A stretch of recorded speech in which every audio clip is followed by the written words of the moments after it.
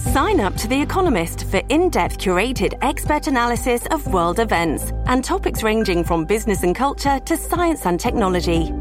You'll get the weekly digital edition, online-only articles, curated newsletters on politics, the markets, science, culture and China, and full access to The Economist Podcast Plus. The Economist is independent journalism for independent thinking. Go to economist.com and get your first month free.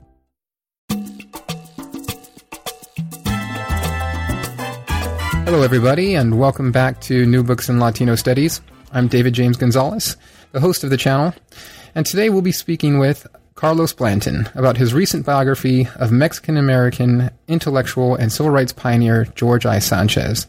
The book is entitled George I. Sanchez, The Long Fight for Mexican-American Integration, and it was... Hello, everybody, and welcome back to New Books in Latino Studies.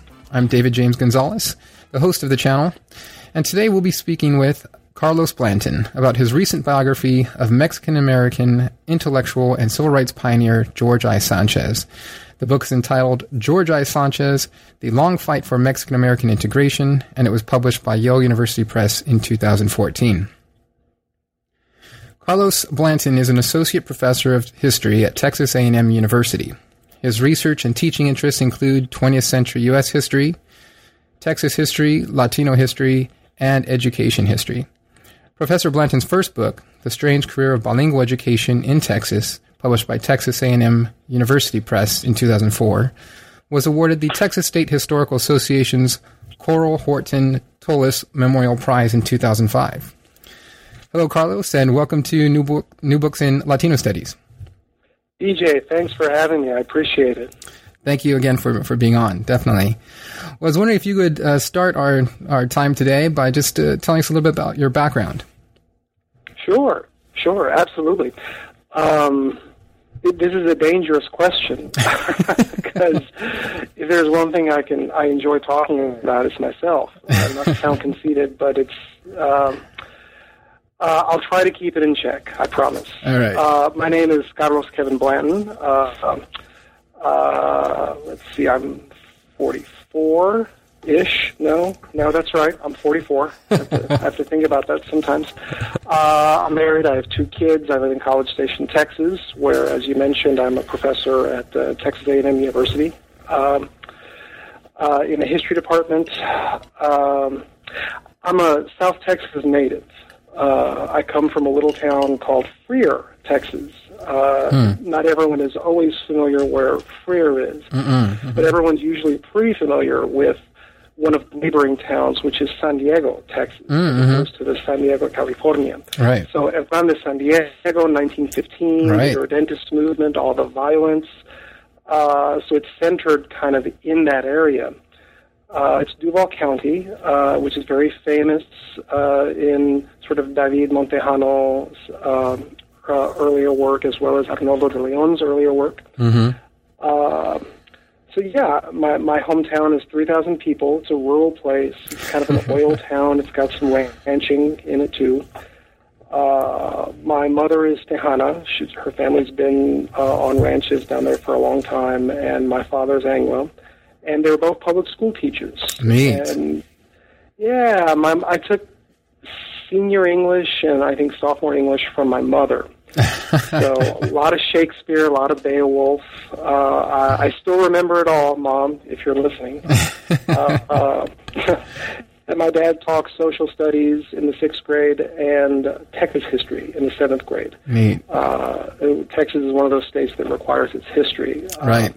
Which can be a fascinating thing. And it certainly was very inspiring for me, both of my parents. So we have teaching in our blood, in our family. A lot of extended family who are teachers, public school teachers.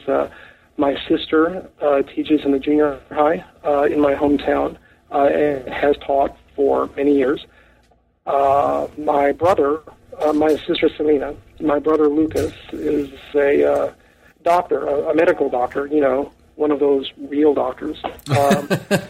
He does internal medicine and infectious disease, and he works at the medical college in Galveston, University of Texas Medical Branch. So in a way, we're all kind of in classrooms and teaching and researching, and it's funny how it all sort of turned out. But so that's my background. I grew up loving stories from my grandparents, tios, tias, uncles, aunts, any kind of stories I could get my hand on. I was just a little kid that loved listening to stories, and I guess it carried over into when I was in high school. I mean, reading history, learning about history, it was kind of a hobby of mine. Even when I checked out fiction books from the library, they tended to be sort of historical based. I turned that hobby into a major when I was at Texas A&I University. It's now been renamed A&M University Kingsville. I took a master's degree at Southwest Texas State, which is now Texas State University in San Marcos. Both of these schools had changed their names. It's like I leave a school and they change the name afterwards. I'm not quite sure why that happened. Right. But, I chose the master's degree in history in part because, I don't know, I didn't feel ready for law school. I wasn't quite sure. Getting an MA as opposed to enrolling in a PhD program right away, it kind of gave me some options. Right. Pursue it if I wanted to, or if I could go into public school teaching if I wanted to with a master's degree. I could maybe go to law school. And it was in my first year of the master's program in San Marcos that I realized, I think it was I was TAing for a class with Jesus de la Teja, the noted Spanish colonial historian in San Marcos. Wow, I really want to do this for a living. I would love to do this for a living. And I applied to graduate school. I went to Rice University. I worked with John Bowles at Rice University, and he was a tremendous influence for me. So was Alan Matiso. When I was at Rice was broad-minded enough to realize that where my dissertation was going on bilingual education history, they really didn't have anyone in the history department that knew Chicano history or was that familiar with it. So I was allowed to do an interinstitutional training series of courses with Emilio Zamora when he was at the University of Houston, which is down the road. It's not that far from Rice. And so my graduate education from Rice, but there's a significant part of me that very informally is a U of H graduate education as well. So I took a job at the Portland State University in their Chicano Latino Studies program between 1999 and 2001 after I graduated from Rice. And then I got the job here at A&M in 2001, and I've been here ever since. Sometimes living in Houston, but over the last several years, very happy living in a small college town in College Station. So that's kind of my personal journey. Well, nice. Yeah, Thanks I don't know for if that's sharing that. interesting at all. But. I find it interesting personally. I was raised by public school educators also, both of my parents. And so although mine were primarily devoted to primary education, and my dad elementary school administration later on. But I can definitely relate to that experience. And I took a couple summer classes with my dad, which I'm not sure he enjoyed, having his own rambunctious son in his class, but and then being associated with the school he was a principal at, but definitely. So nice to hear you came from that good teaching stock, and it is neat to hear of your pathway into the professorate at Texas A&M. So thanks for sharing that. It's hard. It's hard when you're in a school and your parents are teachers. It's a little extra pressure, man. Right, the spotlight's on you. No, you can't. Definitely not. I'll say one more quick thing. I wasn't too bad of a kid. My dad was the only principal to ever suspend me from school, and I guess that's something that doesn't happen to most people. Actually, you get suspended more than once, but it was my father that actually ended up suspending me from school once for a very minor infraction, but I think to kind of make an example of his own son, perhaps. Wow, that's I know, right? So, Dad, if you're listening, thanks. Yeah. See, it all worked out, right? All those tough experiences, they worked out for me. Eventually, it came around okay. So again, thanks for that, and let's talk a little bit. Let's move on to talking about the book, and because there's plenty to talk about here. I'm very excited to see this book when I found it earlier this year. Not sure how I missed it last year, but I think it's definitely well overdue. So can you tell us a bit about why you decided to write a biography of George I. Sanchez? Sure, absolutely. It came out of a confluence of factors. I didn't just wake up one day and decide, all right, I'm going to write about George I. Sanchez, and that's it. I sometimes wish decisions were easier, but when you're living in the moment, you have all these contradictory pressures. You're trying to make sense out of everything in front of you and everything that you're experiencing. And it's really only in looking backwards that you realize, or that I've realized, yeah, there were a lot of things that were pushing me towards the study of George I. Sanchez and writing this biography all the while, and I wasn't aware of them until maybe a little bit later on. But to back up a little bit, I wrote this dissertation, which later became my first book, The Strange Career of Bilingual Education in Texas. The dissertation was a little different than the book. It was rougher. It was a little broader. It wasn't really just focused solely on Texas, right? Mm-hmm. But when I was writing it, this guy, George Sanchez, kept butting into the book. Like it was almost like I couldn't get him out. Mm-hmm, mm-hmm. I'd write a chapter on sort of earlier history where he's got articles that kind of inform this. Okay, that's fine. I write a chapter on Americanization. I write a chapter on progressive education. I write a chapter on school desegregation and lawsuits. I write a chapter on World War II. I write a chapter on the 60s. Every single one of these chapters, I keep dealing with this historical figure, George I. Sanchez, and it was intriguing me, but it was also annoying me because you're trying to make sense of this dissertation, or I'm trying to make sense of this thing, and it helps if you can put people in neat little boxes and categories. Right. Mm-hmm. Because when everything is unsure, you need that sort of, maybe it's false sense of order to kind of get going. Mm-hmm. And one of the things that I noticed is that Sanchez was this transgressive force.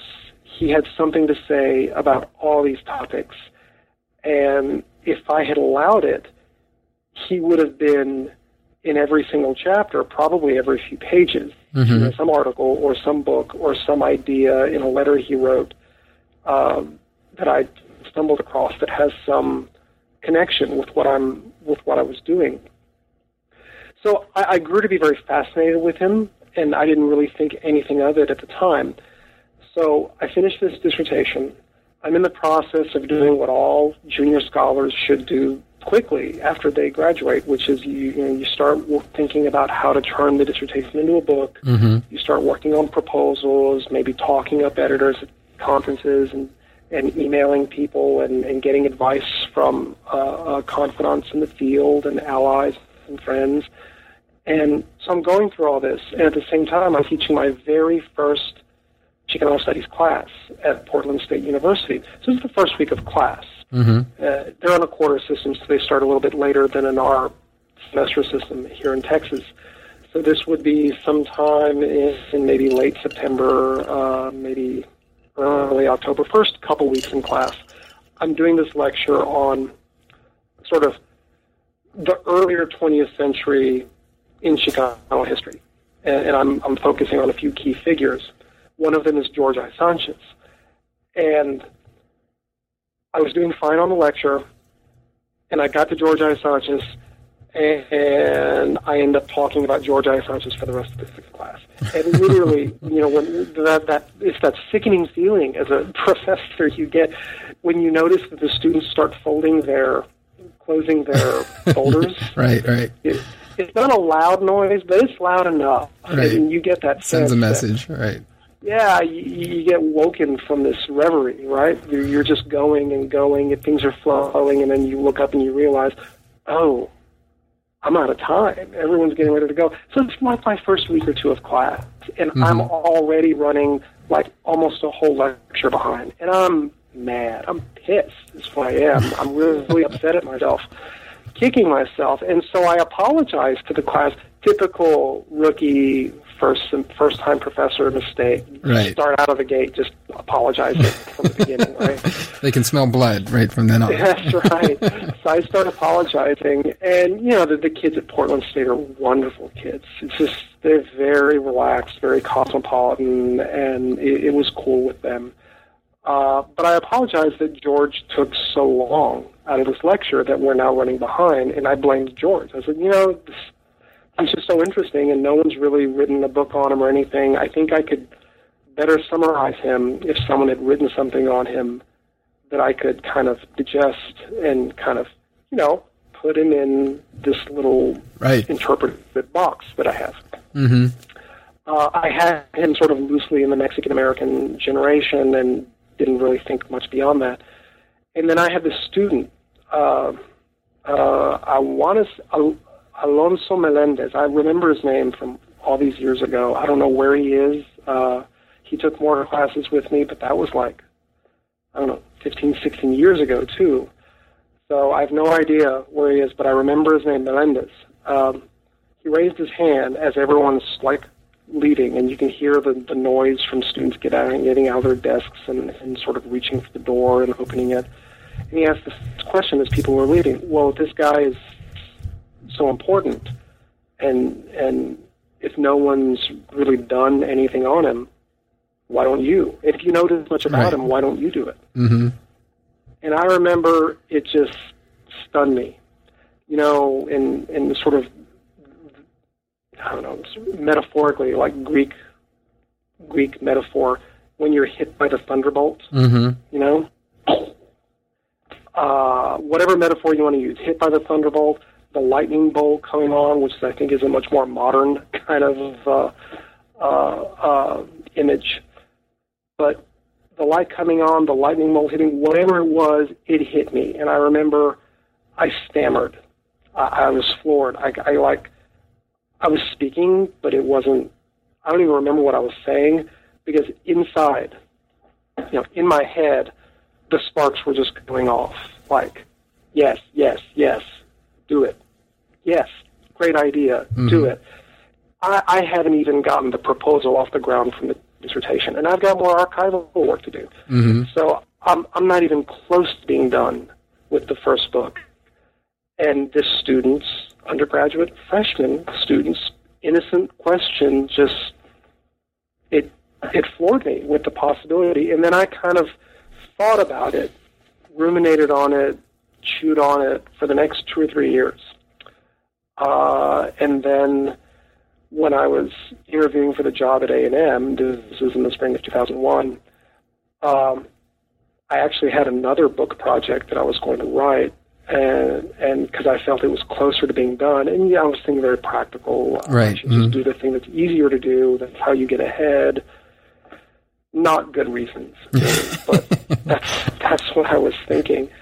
And in the interview, at the interview dinner, I was asked, well, what's your next book project? I didn't realize at the time, I had no idea, that at A&M you need to publish something off of the second project and have the book to get tenure. Wow. Mm-hmm. Or have a grant or something. You need something demonstrable off the second project. I had no idea. So they're asking me this very important question, and I'm not really attaching the meaning to it that they're attaching to it. It's meaningful for them. I don't know why they're even asking me, but I thought, well, maybe they're just curious.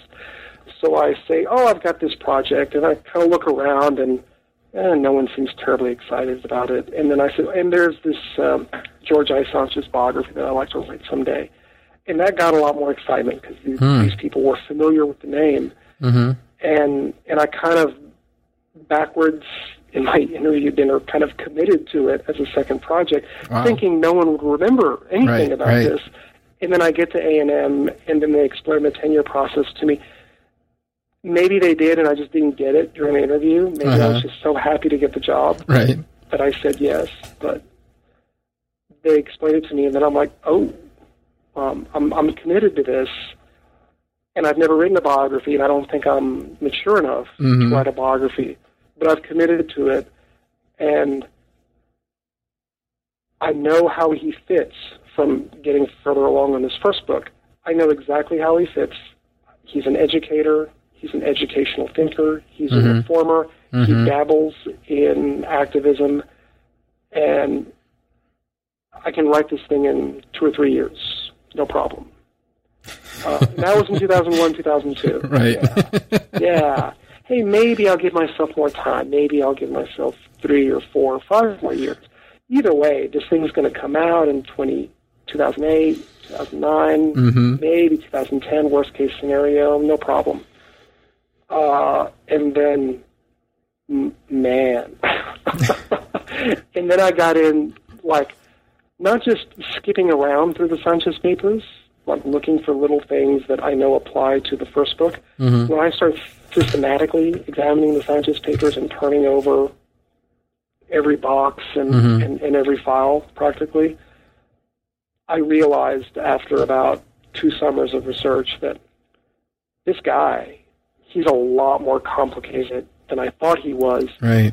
And I don't know what I'm going to say because I don't know how to make sense of his immigration stance. Right. I don't know how to make sense of his problem with the Great Society. Seems like he would be for it, right? I don't understand his problem with these mechanisms for desegregation and compensatory education when he claims he's an integrationist. I didn't understand the tensions between those things. And it took me many years of reading, thinking, and working out a lot of these ideas in sort of tentative form through articles and essays. The Journal of Southern History article that you talked about earlier is one, the Western Historical Quarterly article, Teachers College Record article. All those things in, I guess it was 06, 09, and 2012, they were all ways for me to kind of figure out something that when I began the project, I had no idea how I was going to handle. Whiteness, the immigration debacle in the 1950s. Right.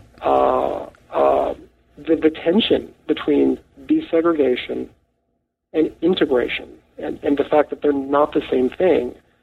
And there's a lot of fruitful opportunity to explore that. And I did that through article form, and then I sort of pulled it back after 2012, or really 2011. I pulled it back and I just concentrated, because I felt at that point I was ready. And most of the book got written in 2011 and 2012, and the stuff that was written before then, in 2008, 2009, a little bit in 2010, ended up getting significantly rewritten and redistributed through the manuscript. So really, 10, 11, and 12 are probably the big years in terms of writing. I got the book to Yale in 2012, and it's been in the sort of resubmission, revision, and copy editing process ever since December of 2014. It came out. So that was long-winded. But you started to get at what my next thought was. My next question was. You mentioned how you, like most academics on pursuing the standard tenure track, our first production is a historical monograph, right? A very narrowly focused piece of historical research. And then you make this jump in your second project to do biography, which is very unusual. Definitely not, at least from my understanding. Note, right? I am not in that tenure track position yet, but at least from what I can understand and what I've seen, it's unusual that a biography becomes a second project, particularly one that gets one tenure, for academics. So I was wondering if you could speak a little bit more about your experiences with the differences of publishing a biography and the standard historical monograph that typically is what academic historians produce. What were some of the challenges you've bumped into? I think you started to hint at some of those already. How to conceptualize George I. Sanchez with all of his complexity within perhaps those nice little categories and boxes that historians like to create to help us understand and narrate the past. But can you talk to that a little bit? Yeah, sure, absolutely. It's it is somewhat different. It really is. I don't know a lot of my colleagues who have gone into biography. I think historians are always fascinated by biography. Mm-hmm. We also know that within the historical profession, look, let's face it, not everyone regards biography as intellectually as valuable mm-hmm. as a more analytically organized and focused manuscript, which is not to say that biographies can't be analytical right. or intellectually engaged. I mean, the whole point of mine was that I was going to try to write a monograph about the Mexican-American generation mm-hmm. Mm-hmm. and Mexican-American leadership at mid-20th century through this biographical vehicle. Right. So for me, right. the biography was always sort of the vehicle to get at these other issues. Mm-hmm. I think I've talked about this before. I know I've said this in the book, in the preface or the introduction. My goal was to tell the story of the Mexican-American generation, or to tell the story of the 20th century Chicano experience through the life of one person, right. knowing that you're going to miss out a lot. Mm-hmm. There's a lot of missing stuff there that one life can't possibly cover, or maybe that my historical imagination can't really conceive of. And I acknowledge those limitations.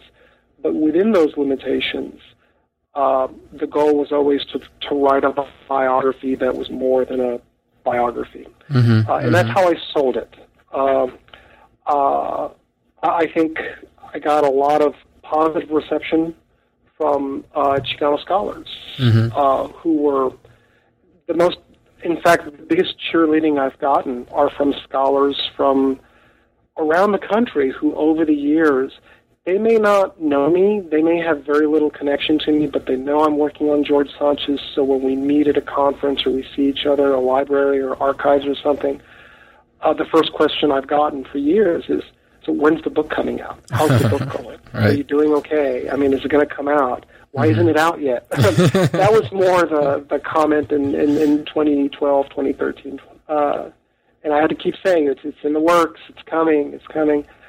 But yeah, I was fortunate that in my academic department, my colleagues had always regarded this kind of biography as a valuable thing to do and a necessary contribution. When you switch to biography, it's hard sometimes to translate that in front of other types of audiences, like granting agencies, for example. Mm-hmm. Because, a lot of people who aren't necessarily historians, who aren't aware of what a biography can do intellectually and analytically, might just think, oh, it's just a biography. It's sort of one more brick in the great man or woman mm-hmm, mm-hmm. theme of history that we're all taught to, react against. Right. And I've even had some historians who've sort of given me that side look, like, really, biography, like, shouldn't you write another education book? But for the most part, the reception has been very positive, and I think one of the reasons why the book took a little while, one, life got in the way, and in a wonderful sort of way. I got to experience a lot of different things that were cool. I have a family now, which I didn't have when I started the biographical research. I did a little departmental administration and some other service activities that I wouldn't take back. They're important experiences, and detract though they might from the book. But, you know, one of the problems that I had in this, I think I alluded to it earlier, is that it was hard for me to wrap my arms around Sanchez and to relate the personal life into a broader beat and to connect it to broader movements and themes, especially since when the subject, when he's alive, one fortunate thing about Sanchez is that he constantly connected himself in his letters, in his communications, to broader themes. That helped me a lot. Mm-hmm. But even then, sort of seeing the forest for the trees, so to speak, conceptually, that was a hard thing for me to do. And I, even if I had a little more time, even if I didn't have quite so much on my plate at mid-decade, I think I still would have struggled conceptually with the book. I just wasn't ready to write it. It just took a long time. And I think that's one of the things about biography that no one really told me about, is how hard it could be to wrap your arms around one life and to put it in a perspective that is accurate and that's honest and that's unflinching about all those things that, you know, we have to be honest about as historians, but at the same time, that connects it to things that other people are interested in a way that forces people or convinces people to realize that this life is important in my work, right. Even though, for example, I'm doing work on Mexican-American generation leadership in Orange County, right? Hey, this book can be important, too, for these themes that maybe I will find in my work, or certainly someone who's working on the Midwest. So I never knew how hard, intellectually, writing a biography could be. I think there are some biographies that are pretty easy. They're very hagiographic. Right? They're very easy. No, it's not that different from A Saint's Life. Right. If you've ever read that stuff. Or some biographies are hit pieces. It's just hypercritical stuff about everything that this person should have done, and don't you know that these books that lionize this person are all wrong, and I'm going to be tough and take a solely critical perspective. And I don't know. I think I tried to write beyond that thumbs up, thumbs down, good, bad kind of sensibility when I was conceiving of the project. For me, the most important thing was connecting this life to this wider body of concern and interest.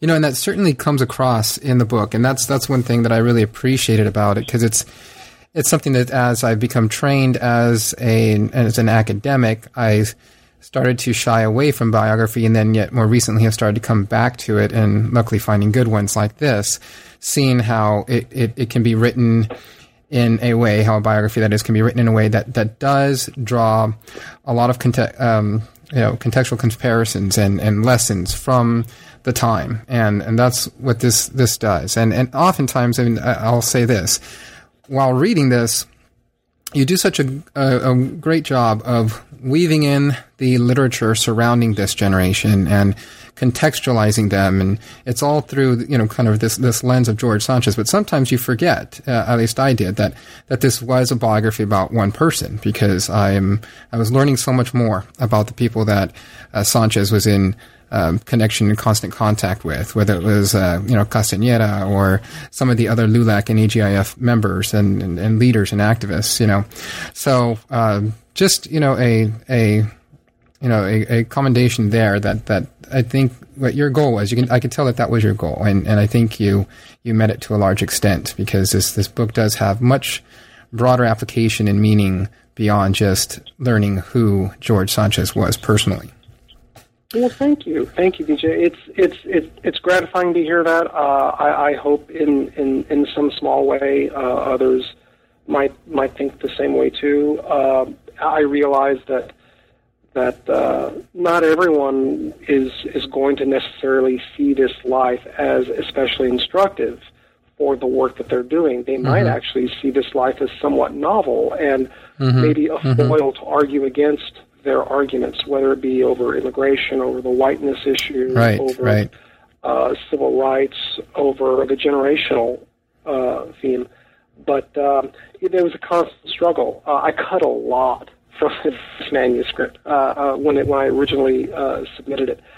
I cut a lot. I had a word limit, and I got to give Yale University Press and Laura DeVoulis, my editor there, a lot of credit for this.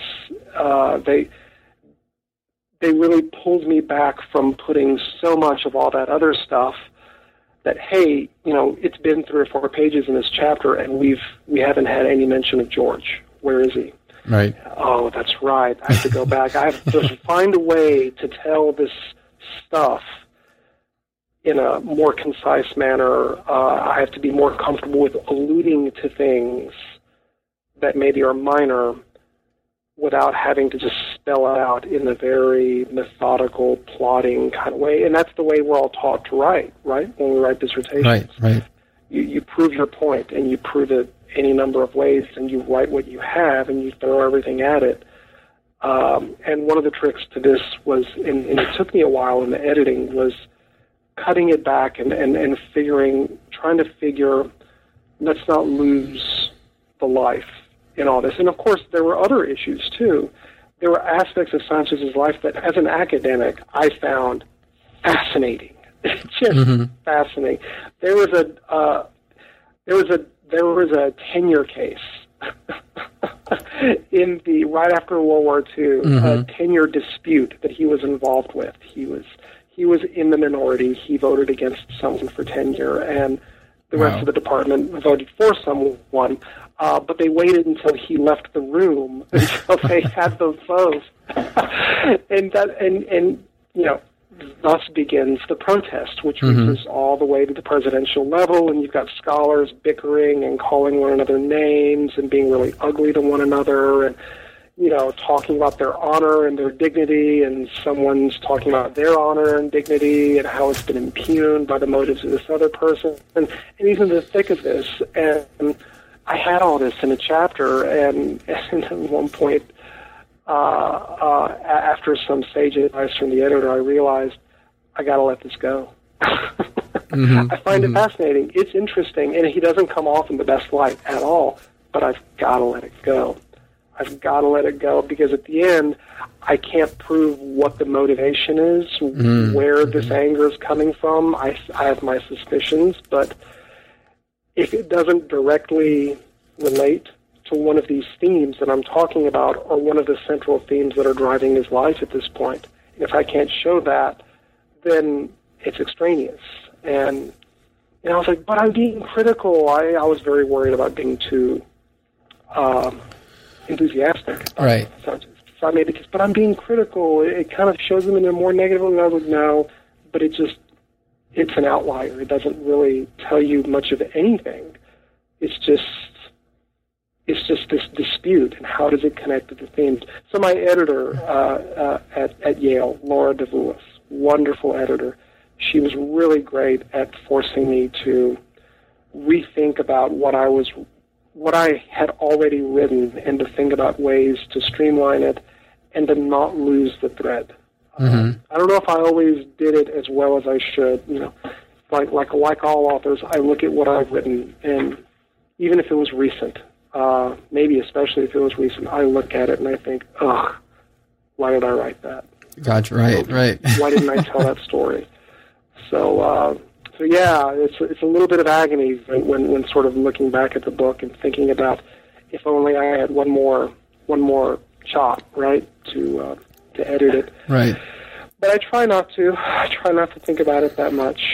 So, which is an odd sort of thing, because this is the point in time when I'm asked to talk about it. Mm-hmm. Right? The book's out now, so now you talk about it.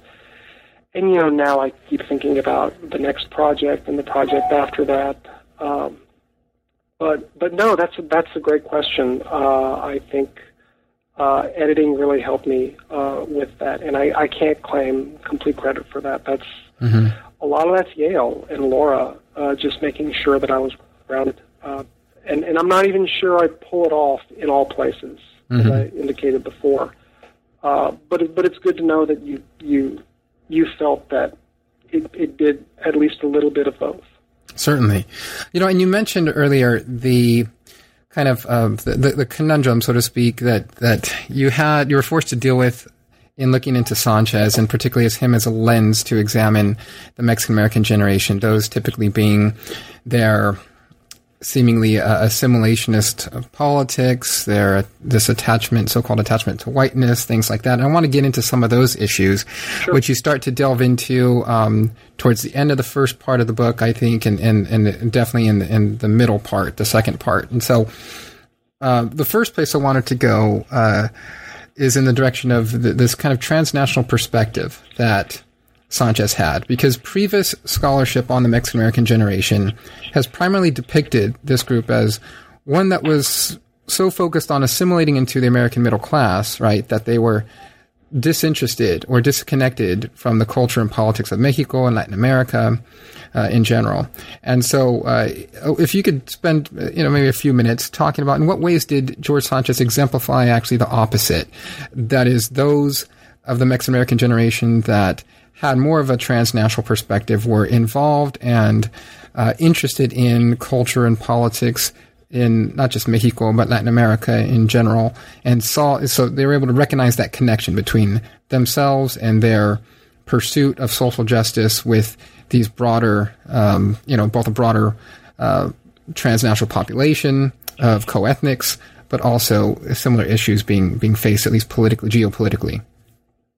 Yeah. It's funny because it from the very beginning, I essentially argue that when it comes to the generational scheme, that the interpretive scheme that we use in Chicano history, I'm with it. I mean, I work from within it, and I adopt it, not in my own sort of eclectic way, in a way that works for Sanchez. Obviously, it's being driven, this work, by the biography and by the primary research, not necessarily by any pre-existing theory. But at the end of the day, I decide that there is a there to this generational way of thinking about Chicano history. And having said that, one of the contributions that I was very conscious about making is that I felt that easy, categorical way of implying that the Mexican-American generation was provincial, that they were narrow, they were so focused on U.S. citizenship that they couldn't see their own transnationalism or really fully appreciate it, which I think is a very condescending kind of argument. Right. Mm-hmm. I just felt that was wrong on so many levels. Mm-hmm. And I thought that before I did the work on Sanchez. And then the work on Sanchez, it just, his experiences in Mexico, where he really sees himself. I mean, he's not he has his touristy moments, usually when he's writing to white friends in the United States, and you always have to consider the audience. But there are an awful lot of letters also where he's Mexicano. He's Mexicano, and it's the post-revolutionary period, and the country is still fervently revolutionary and institutionalizing the revolution along with through education and socialistic education, which he writes about extensively. And he sees himself consciously. In fact, the granting agencies that hired him, from GEB to Rosenwald, particularly Rosenwald, they're very conscious about trying to bring that mode of thinking about revolutionary education. How can we teach engaged civic-minded students and make them more engaged and civic-minded through the public schools? How can we advance social justice? And this ties into the social reconstructionism of the progressive education movement to the United States. Take Mexican revolutionary socialistic education, transplant it to the American Southwest, in New Mexico, in Texas, transplant it to Alabama and Georgia and Tennessee for African Americans. And Sanchez and these granting agencies very much, that was a live concern for them. And it's something that, obviously, with World War II and the reemergence, but the stark emphasis of U.S. citizenship and nationalism, what with the war ambiance, we as scholars have perhaps forgotten those intercultural, transnational moments throughout the 1920s, throughout the 1930s, that are there, and they're not made up. And it's not scholars sort of reading back into this. If you read Sanchez's letters back and forth when he was in Mexico, even when he was out of Mexico, he's clearly thinking of himself as in this pan-Latino light that is very important to Latinos in the United States, and he's constantly making that dual connection. Latin Americanism and good neighborism abroad equals good neighborism and pro-Latin Americanism at home. Right. And he's not the only one making that argument either. Now, it's not terribly well received by the State Department, by governing authorities in the United States, and that's in the liberal Roosevelt administration. It's not being perceived well at all in those communities or in those governing agencies. But it's there, and I wanted to really bring that out. Obviously, I did not realize that I wasn't familiar with Ruben Flores' work, which has also just come out last summer, in fact. His book from, I think it's Penn, on Sanchez and other Southwestern figures and their connections to revolutionary Mexico, intellectually and in terms of policy, and especially in terms of education and notions of human and civil rights. I wish that book had come out a couple years earlier, so I could have perhaps articulated what I tried to articulate in those chapters a little bit better. But that's a constant theme for me, and I find, and I dealt with this in the immigration chapter, that Sanchez's connection to immigrant peoples from Mexico, from Central and South America, were far more nuanced than a simplistic reading of the Mexican-American generation would indicate. And by that I mean reading about Felix Tijerina,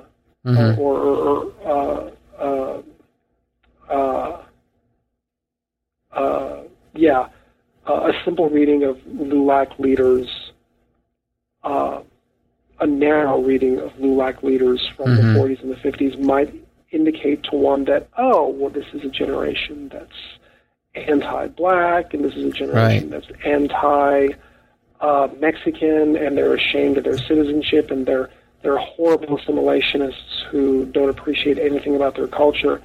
But that misses out on everything that's happening underneath. In fact, I feel as if as scholars, we're beginning to perhaps appreciate that even though this generation does hang together cohesively, and that generational theme, that scheme works, that interpretive scheme, there is a lot more nuance. It's not quite so black and white. It's not so stark. You're pro-American or you're not pro-American. Right. It's just not like that. You have these actors who are constantly looking to negotiate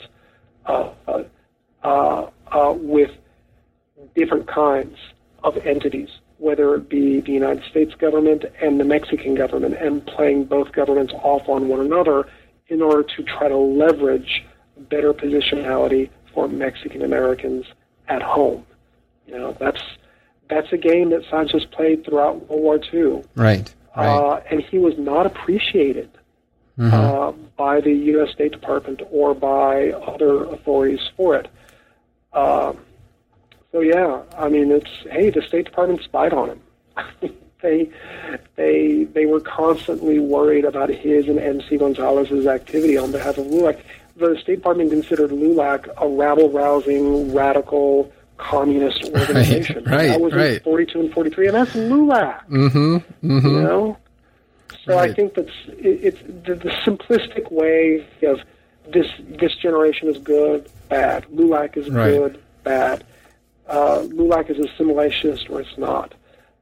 That simplistic way of characterizing these complicated subjects and phenomena, I think that's falling away. I think we're coming to a more realistic assessment and appreciation of all of these subjects, including internationalism in the Mexican-American generation. Right. And there's still resistance to that. Yes. I mean, for some scholars, if it's not Chicanismo of a la 1967, 68, 69, it's not really truly international. And I just feel that's wrong in any number of ways. Hey, I got static on this when I presented at the Western not long ago. I think it was last fall. So this argument is still being debated, and I hope that this book will be one more sort of data point, sort of pushing the field to appreciate the more nuanced transnationalism of all of these generations, but especially the Mexican-American generation.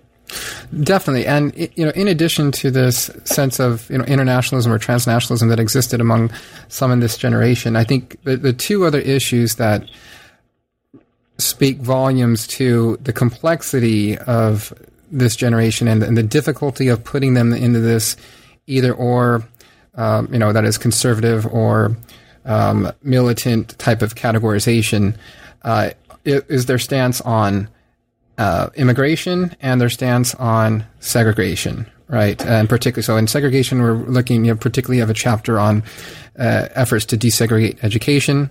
And then in regards to immigration, it's primarily this anti-immigration or restrictionist stance that many of the leaders of the Mexican-American generation and their organizations actually advocated for.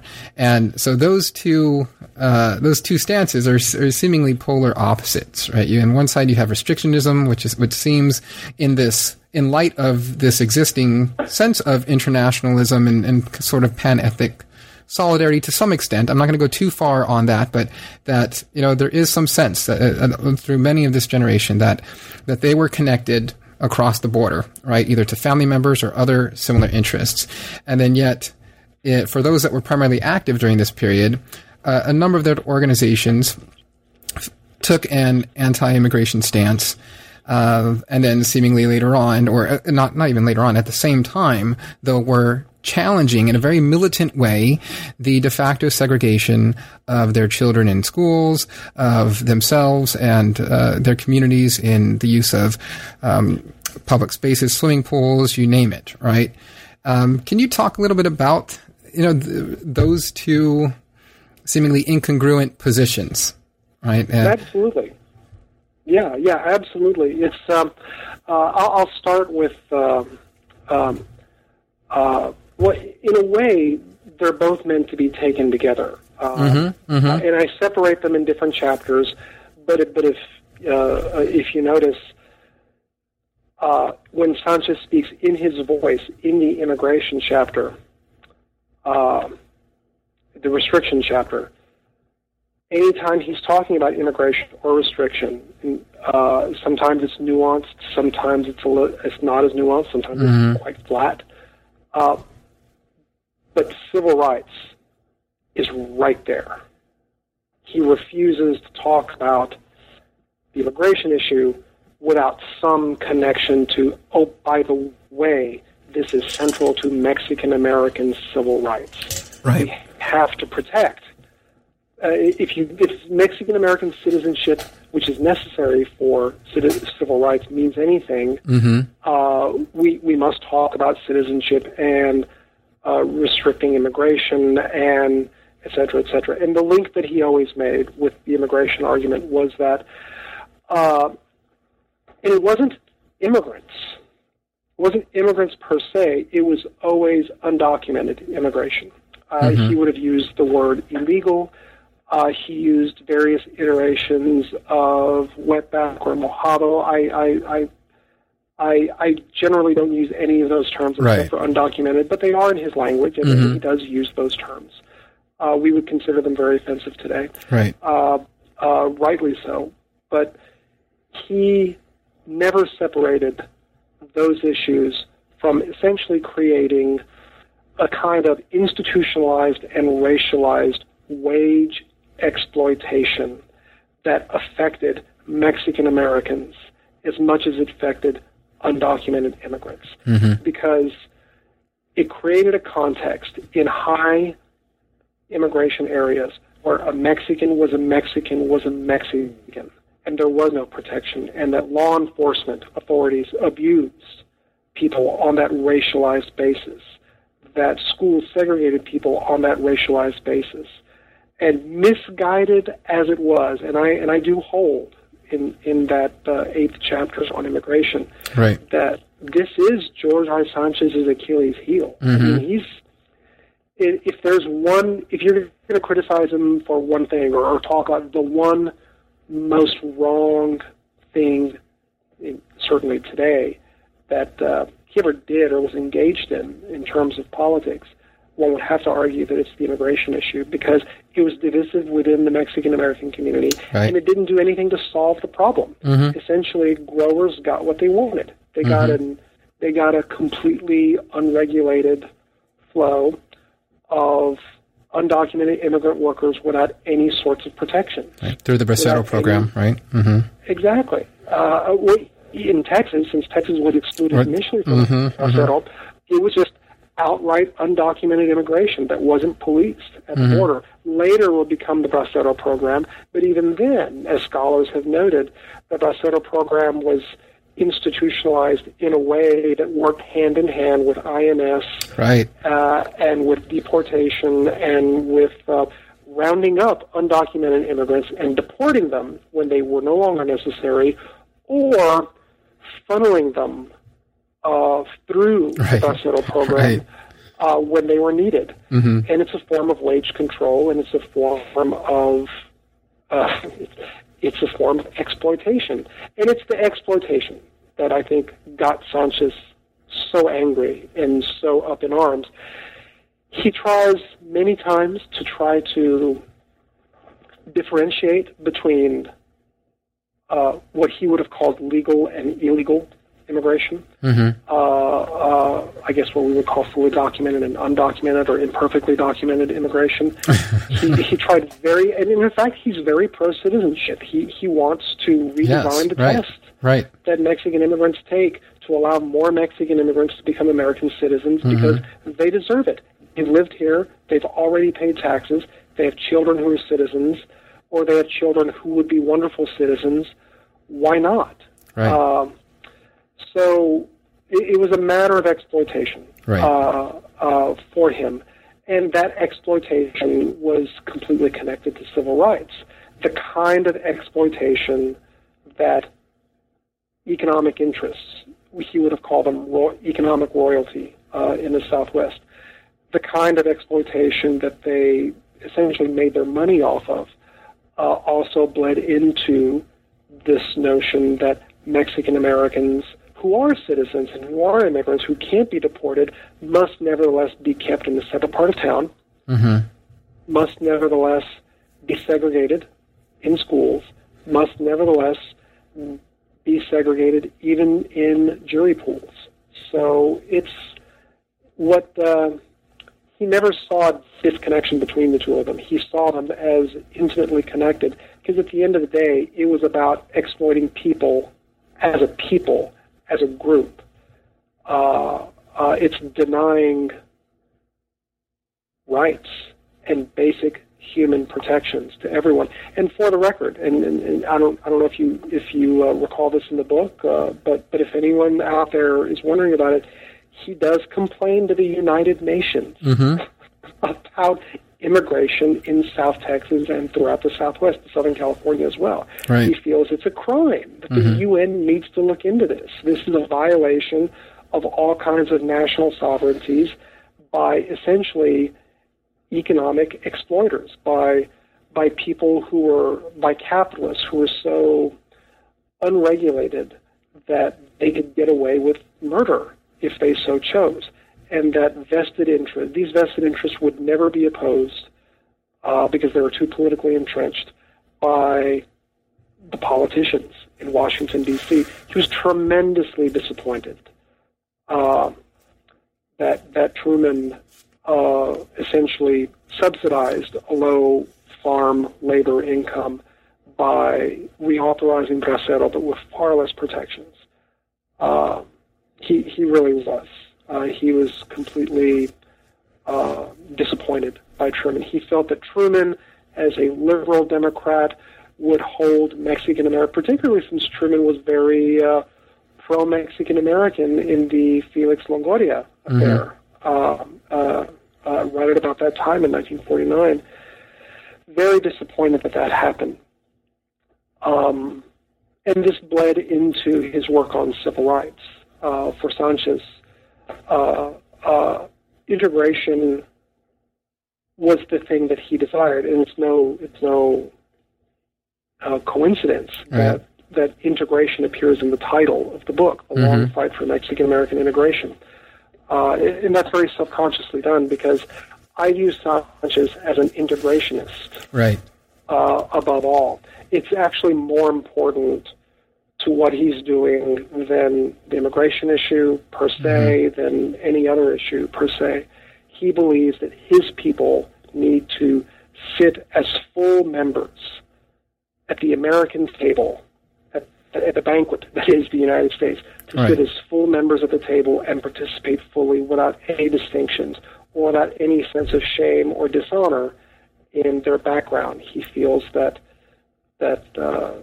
Chicano's historical background is wonderful, and that it makes the nation stronger, and that the nation needs Chicanos, and even if it doesn't know it. And so because of this, he's engaged in desegregation battles. He's, even from the 1930s and 40s, he's opposing things like Spanish language PTAs, like in San Antonio and other places, because they're not integrated. So flash forward, he's busy fighting segregation through desegregation. Initially in Texas, there's a form of tokenism that develops, but it's very, very limited, and it doesn't really apply to the lower grades. And ultimately, when Mexican Americans are being pushed out of school in the 3rd and 4th grade anyway, it doesn't matter that high schools are relatively more integrated, because if most of the Chicano population is dropping out before then, it becomes sort of a moot point.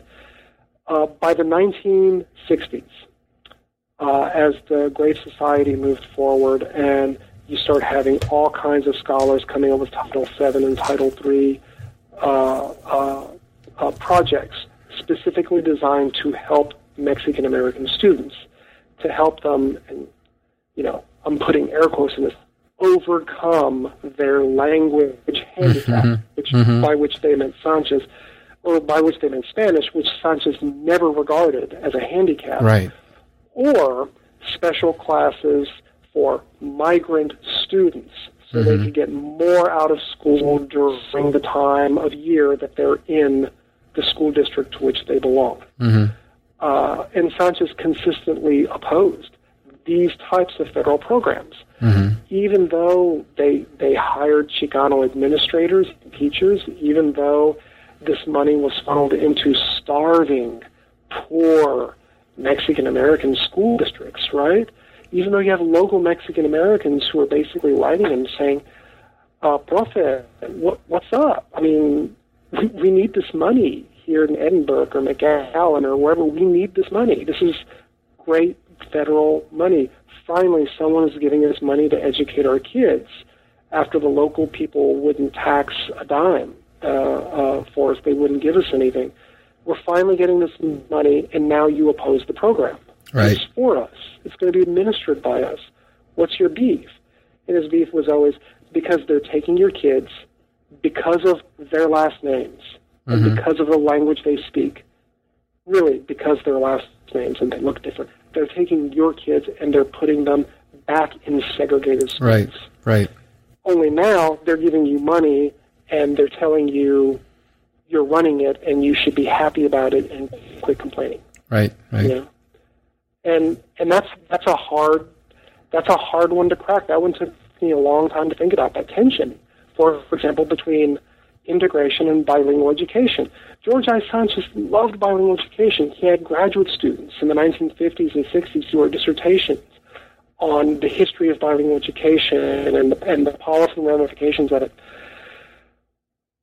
What he loved, actually, was what we would now call two-way or dual language, bilingual instruction, where you integrate 50-50 a classroom of kids, 50% monolingual English speakers, 50% monolingual Spanish speakers. You mix them together, and they learn from one another over a series of years. The English speakers learn Spanish, the Spanish speakers learn English, and neither language is dehumanized, or dehumanized isn't the right word, neither language is stigmatized. Right. I think they call that language immersion here in California. Yeah. That's what he favored, and yet what we got in a lot of places, including in Texas, is you got this very, very segregated kind of bodyarization of, you know, what's essentially the sort of an English immersion core wrapped with some transitional bilingual education stuff around it, which in effect allows segregation to continue. Only now you're not punishing kids for speaking Spanish, you're letting them do that, but they're still in the same segregated classroom, and they don't have to mix with the other kids. That was his objection. Yeah, and those ramifications are still, I think, even being played out today. In that, I mean, I remember my parents got their start in the late 1970s as teachers by teaching in the Colonia in Oxnard, and they were speaking to essentially a completely segregated population of Mexican children. You know, and this is here, 20 plus years after Brown, 30 years essentially after Mendez, and that issue of segregation is still being dealt with. And I bet the school had ESEA federal money and grants to support it. But in Sanchez's case, well, the federal government, you declare that racial segregation is illegal, but then you go ahead and allow the same thing under the cover of curricular innovation. Right. So, we're running. And that's a hard one, because I don't completely disagree with the people who wrote in to complain to him. Okay, what's your problem with this? This is good for our community. I think they represent a very practical sense that in a situation where the world isn't perfect, sometimes you take half a loaf. You take something that will make things better immediately and maybe build on that, instead of trying to insist for a more utopian, perfect world now. And Sanchez is certainly criticized for being unrealistic in his expectations for politics, for immigration, for desegregation. So in a sense, he's sort of a desegregation or really an integration purist. But it's at the end of the day, he just doesn't want to compromise on this issue very much, and he has to compromise about so many things in his life, but he doesn't want to compromise on this. And in fact, in the 1960s, it's this kind of uncompromising stand that, in a way, it makes for great reading as a historian. But you can see, I could see as a historian that he was becoming more marginalized and isolated because of it in the 1960s.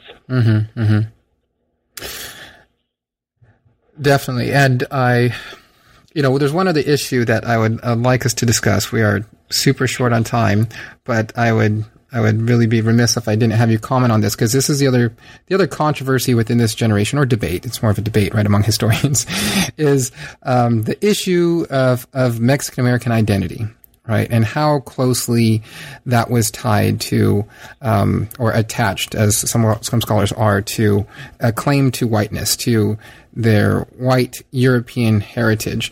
You just stated that, and you it's a theme throughout the book. It's very clear that George Sanchez was an integrationist at heart, and it wasn't just for, however, Mexican Americans, but he advocated in the numerous organizations he was involved with that were actually, at the same table as the ACLU or NAACP or JACL, these other ethnic organizations that were pursuing civil rights strategies, that he was very much for overturning segregation outright, but that, his axe to grind was indeed the struggles that Mexican Americans themselves faced, right? And so the contextual challenges of the time, and of, him feeling the strong need to build organizations and build institutions and get funding to fight for Mexican American rights. It seems to have been interpreted later, though, by scholars that due to the strategy that was implemented by activists like Sanchez, that they, in essence, drew a starker line between themselves and, say, African Americans or other so-called non-white races, because Mexican Americans, as mentioned,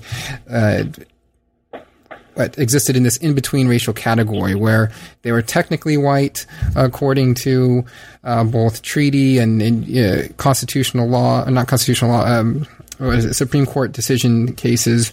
However, they were never socially really granted that privilege of full citizenship. So can you take a couple minutes just to speak to how Sanchez complicates those binary distinctions and simplistic interpretations that Mexican Americans made a so-called pact with whiteness, or that's what they were really, appealing for, and that's how they saw themselves, as white rather than non-white, and thereby drew that distinction between themselves and perhaps their co-ethnics across the border.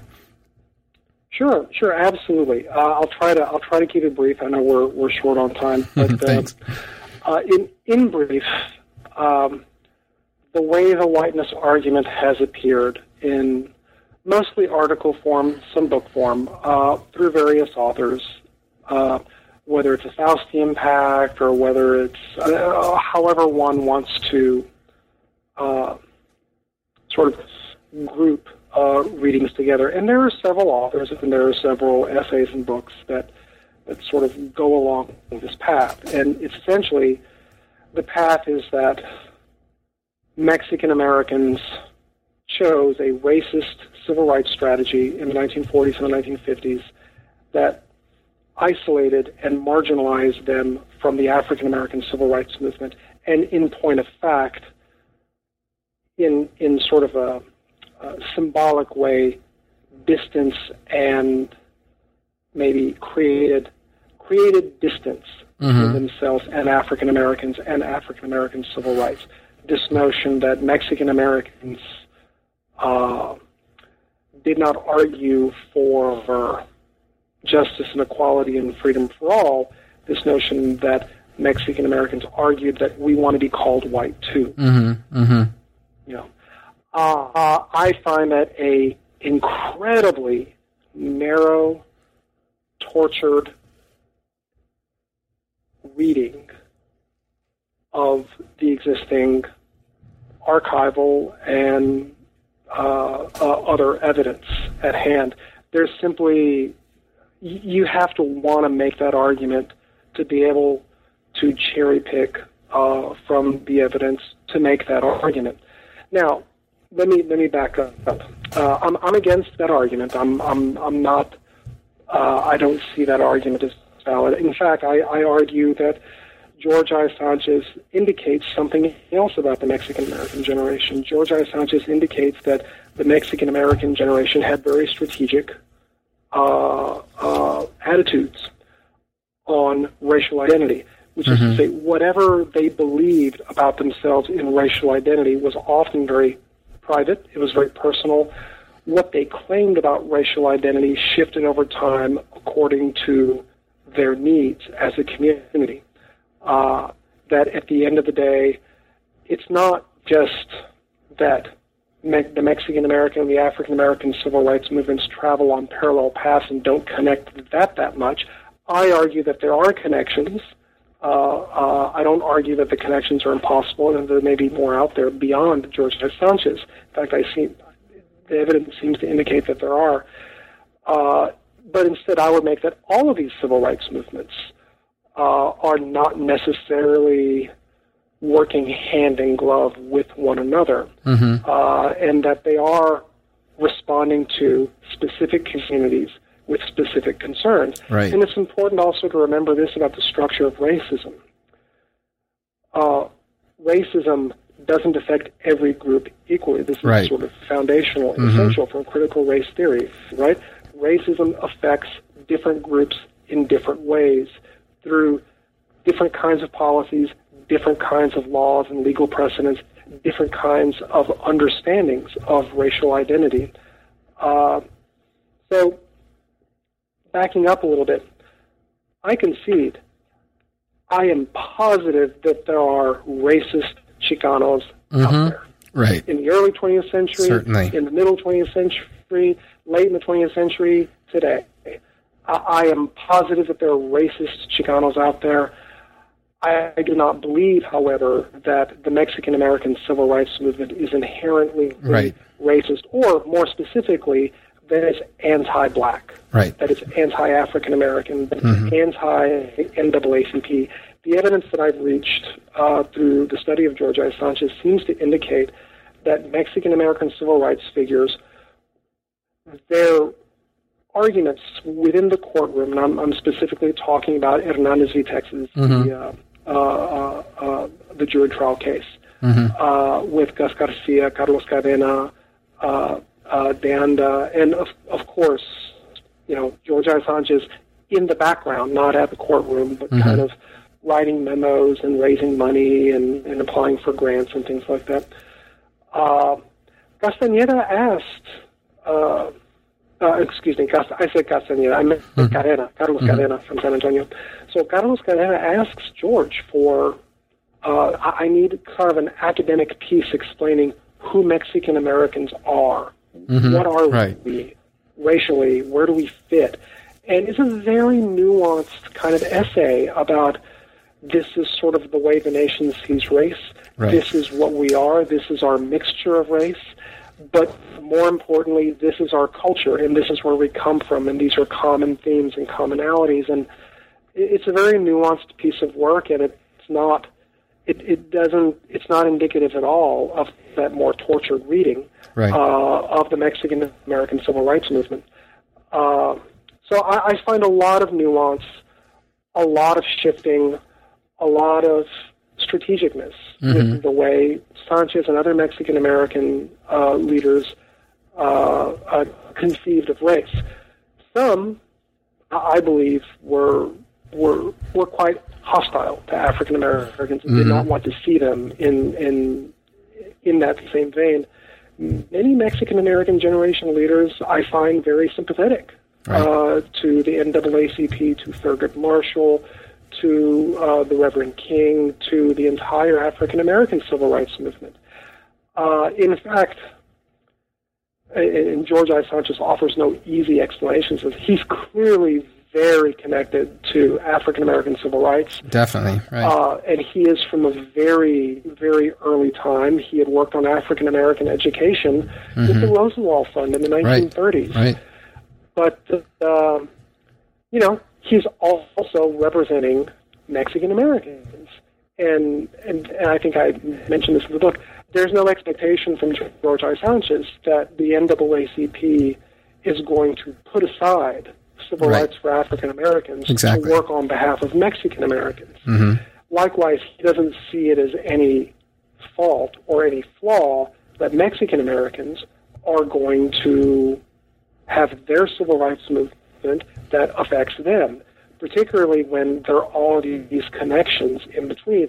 And even in the 1950s, after the case where they initially cooperated, which was the Delgado case, particularly using Delgado in Texas as a means of an NAACP case later, Sanchez and Thurgood Marshall still continue this connection. He still participates in the Race Relations Institute in Nashville.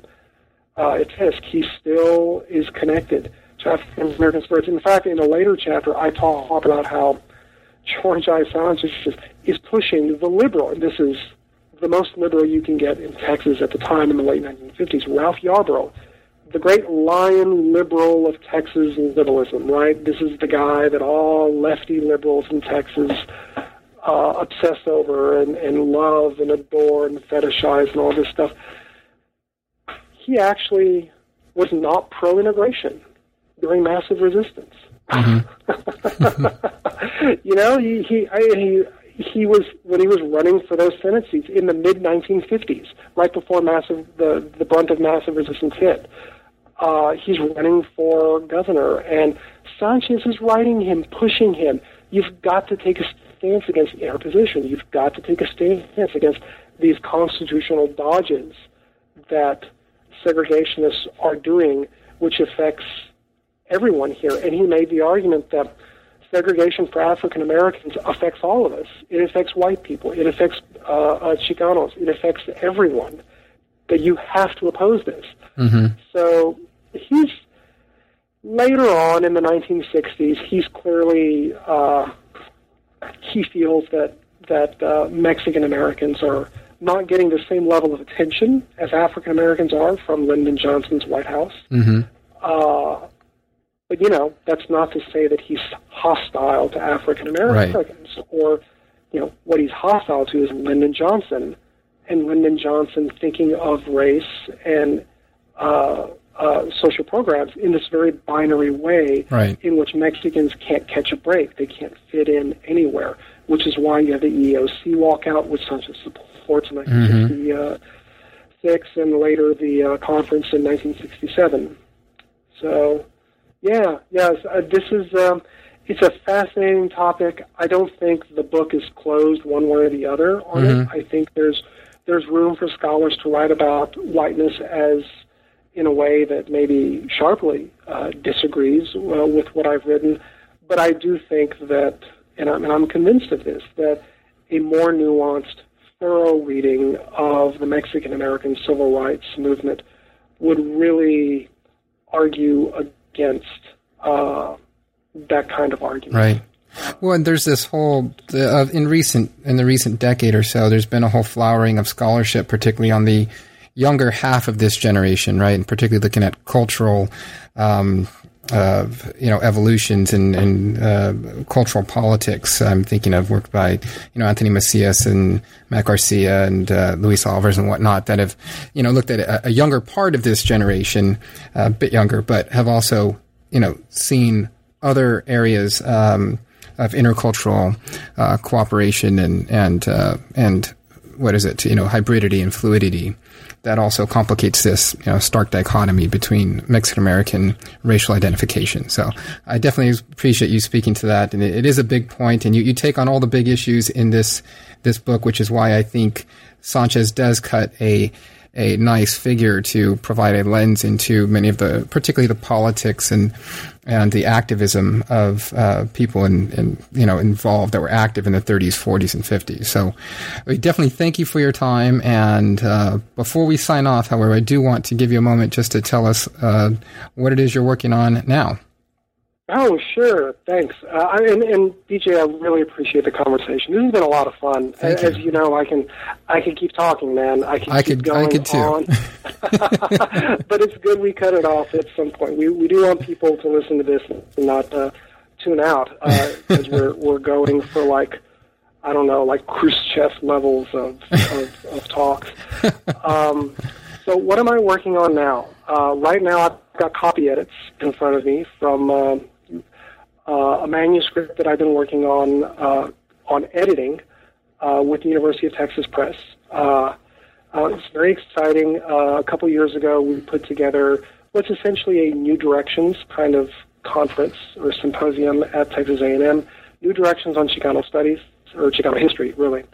And we turned the conference proceedings, and we have some wonderful people who are participating. Really incredible scholars.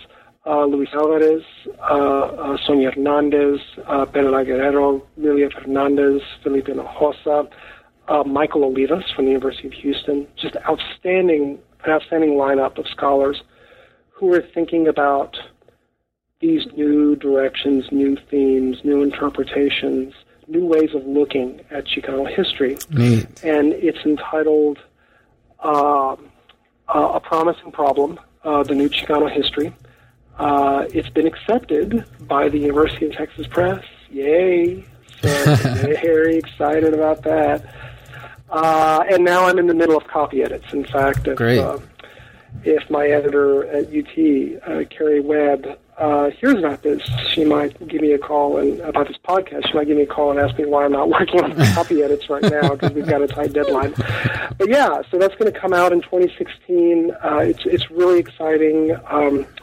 It's an opportunity for me to kind of go back and explore something that I've done in other spots in my career, which is more explicitly write about historiography and the way our ideas as historians have developed, and maybe contextualize them why, and to kind of talk about the future too, because what historian doesn't want to talk about the future? At the end of the day, we all want to really talk about the future exactly as much as we talk about the past. So that's what I'm working on, and it's very exciting, and it's a great group of scholars. I'm just amazed that these wonderful, incredible scholars are letting me edit this, but they are. So it's an incredible honor, and hopefully it'll come out next year, and we'll have some ideas that we can talk about, and all that.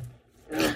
Great. Well, thanks for mentioning that. I've definitely noted it, and I'm sure many of our listeners are going to be watching for it. And you can guarantee as soon as it comes out, I'll be calling you again, so we can hopefully talk about that one, and maybe we can get a couple others, other contributing authors to talk about it with us as well. Oh, definitely. I think you should have us all on. In fact, I'll take a back seat. I'll let them talk. They're a lot smarter than I am. They're a lot more articulate than I am too, and they probably can say more in less time than I have.